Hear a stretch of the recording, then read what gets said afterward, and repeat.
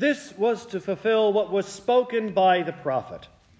Say to the daughter of Zion, Behold, your king comes to you, humble and mounted on a donkey, on a colt, the foal of a beast of burden. In the name of Jesus, Jesus comes. Your king comes. He comes into the virgin's womb. He comes into the manger. He comes to the Jordan, to John, to be baptized by him. He comes into the wilderness to be tempted by the devil. Advent fulfilled. Christmas fulfilled. Epiphany fulfilled. King Jesus comes to Jerusalem. Palm Sunday. We're entering the fourth quarter now of the church year. He comes to save his people. He is King Jesus, after all. He will be called Jesus, for he will save his people from their sins. That's what Isaiah prophesied about him too in chapter 62. Behold, the Lord has caused this to be heard unto the ends of the earth.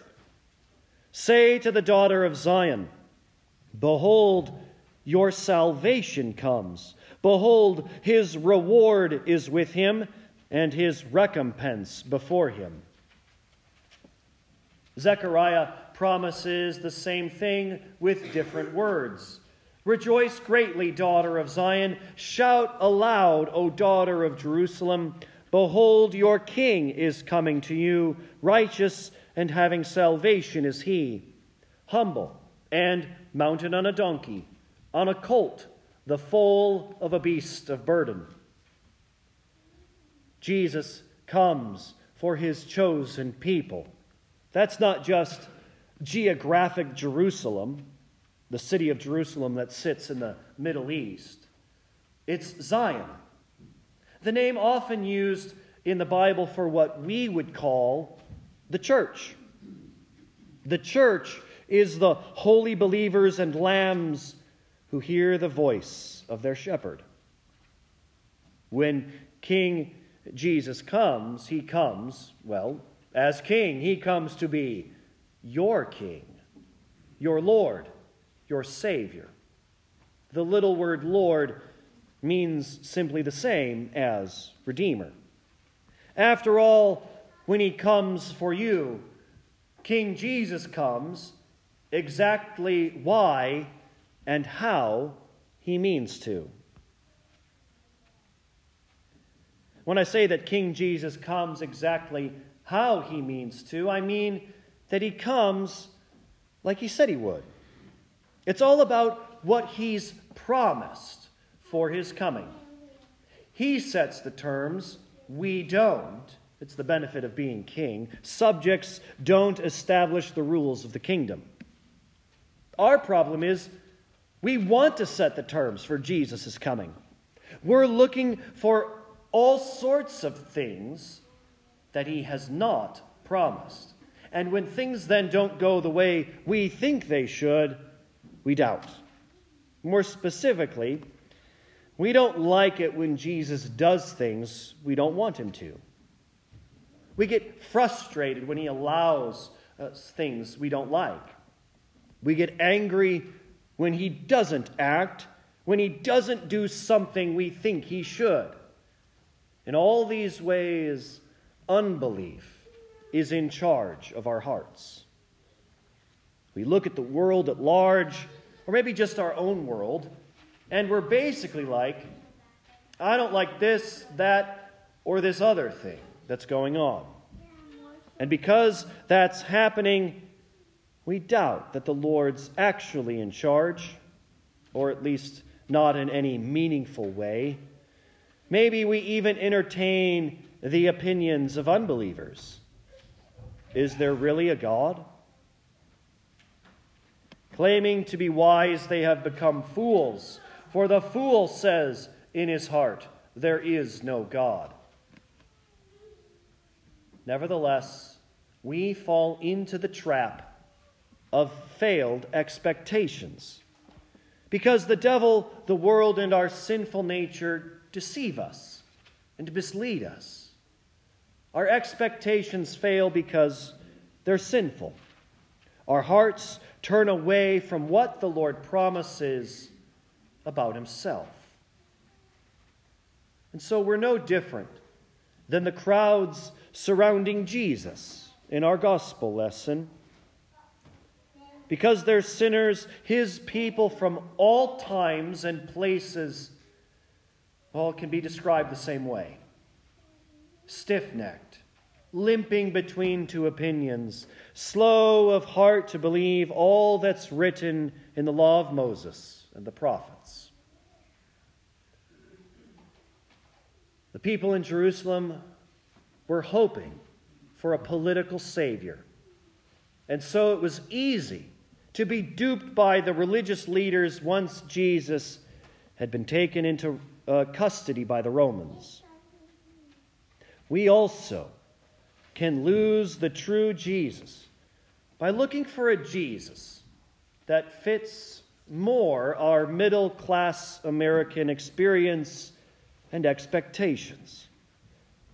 We too can be duped by our own wants or our worries about the woes of the world. And so it's good news for you and for me that King Jesus comes exactly why and how he means to. He comes to save us. That's why he comes. He comes to save us from our hard hearts, stiff necks, our sinful wants, desires, and expectations. He comes to redeem us, to purchase us from our sins, to win for us the forgiveness of sins. Jesus comes to raid and plunder the devil's kingdom, bringing us back into his own eternal kingdom. He comes to snatch us out of the clutches of death, the maw of the grave. That's why he comes. And he comes according to his promise, how he means to. He comes conceived by the Holy Spirit, born of the Virgin Mary. He had no form or comeliness that we should desire him. He comes to suffer under Pontius Pilate, be crucified, died, and buried. Jesus came as king, as salvation itself, hanging dead on the cross. Jesus of Nazareth, the King of the Jews. By his wounds, you've been healed, forgiven. He still comes to save us, to deliver that salvation to us. Say to the daughter of Zion, behold, your salvation comes. Behold, his reward is with him and his recompense before him. He delivers his salvation, his forgiveness, his victory over death, devil, and the grave to you in the means of grace. The word and the sacraments that he established and instituted so that you would receive it. King Jesus still comes exactly how he means to, just like he's promised. It's not riding a donkey as promised, but delivering his forgiveness, his salvation to you as promised. His forgiveness is promised and delivered through the word and water of holy baptism. It's promised and delivered through the absolution and sermons given by his sent men. Go to the village in front of you, he says. The Lord's always sending his men to the right place, right time. It's also promised and delivered through the blessed bread and wine that are thereby his body and blood for you, for the forgiveness of your sins. King Jesus comes exactly why and how he means to. Jesus comes. Your King comes. He comes into the Virgin's womb. He comes into the manger. He comes to the Jordan, to John, to be baptized by him. He comes into the wilderness to be tempted by the devil. Advent fulfilled, Christmas fulfilled, Epiphany fulfilled. Lent fulfilled too. He will save his people from their sins by taking on the form of a servant, becoming obedient unto death, even death on a cross. King Jesus comes exactly why and how he means to. He comes to you because he has need of you. He wants you to save you. He comes and delivers his Calvary salvation to you. He comes according to his promise, how he means to. Words, water, body and blood. And you're saved in the name of Jesus.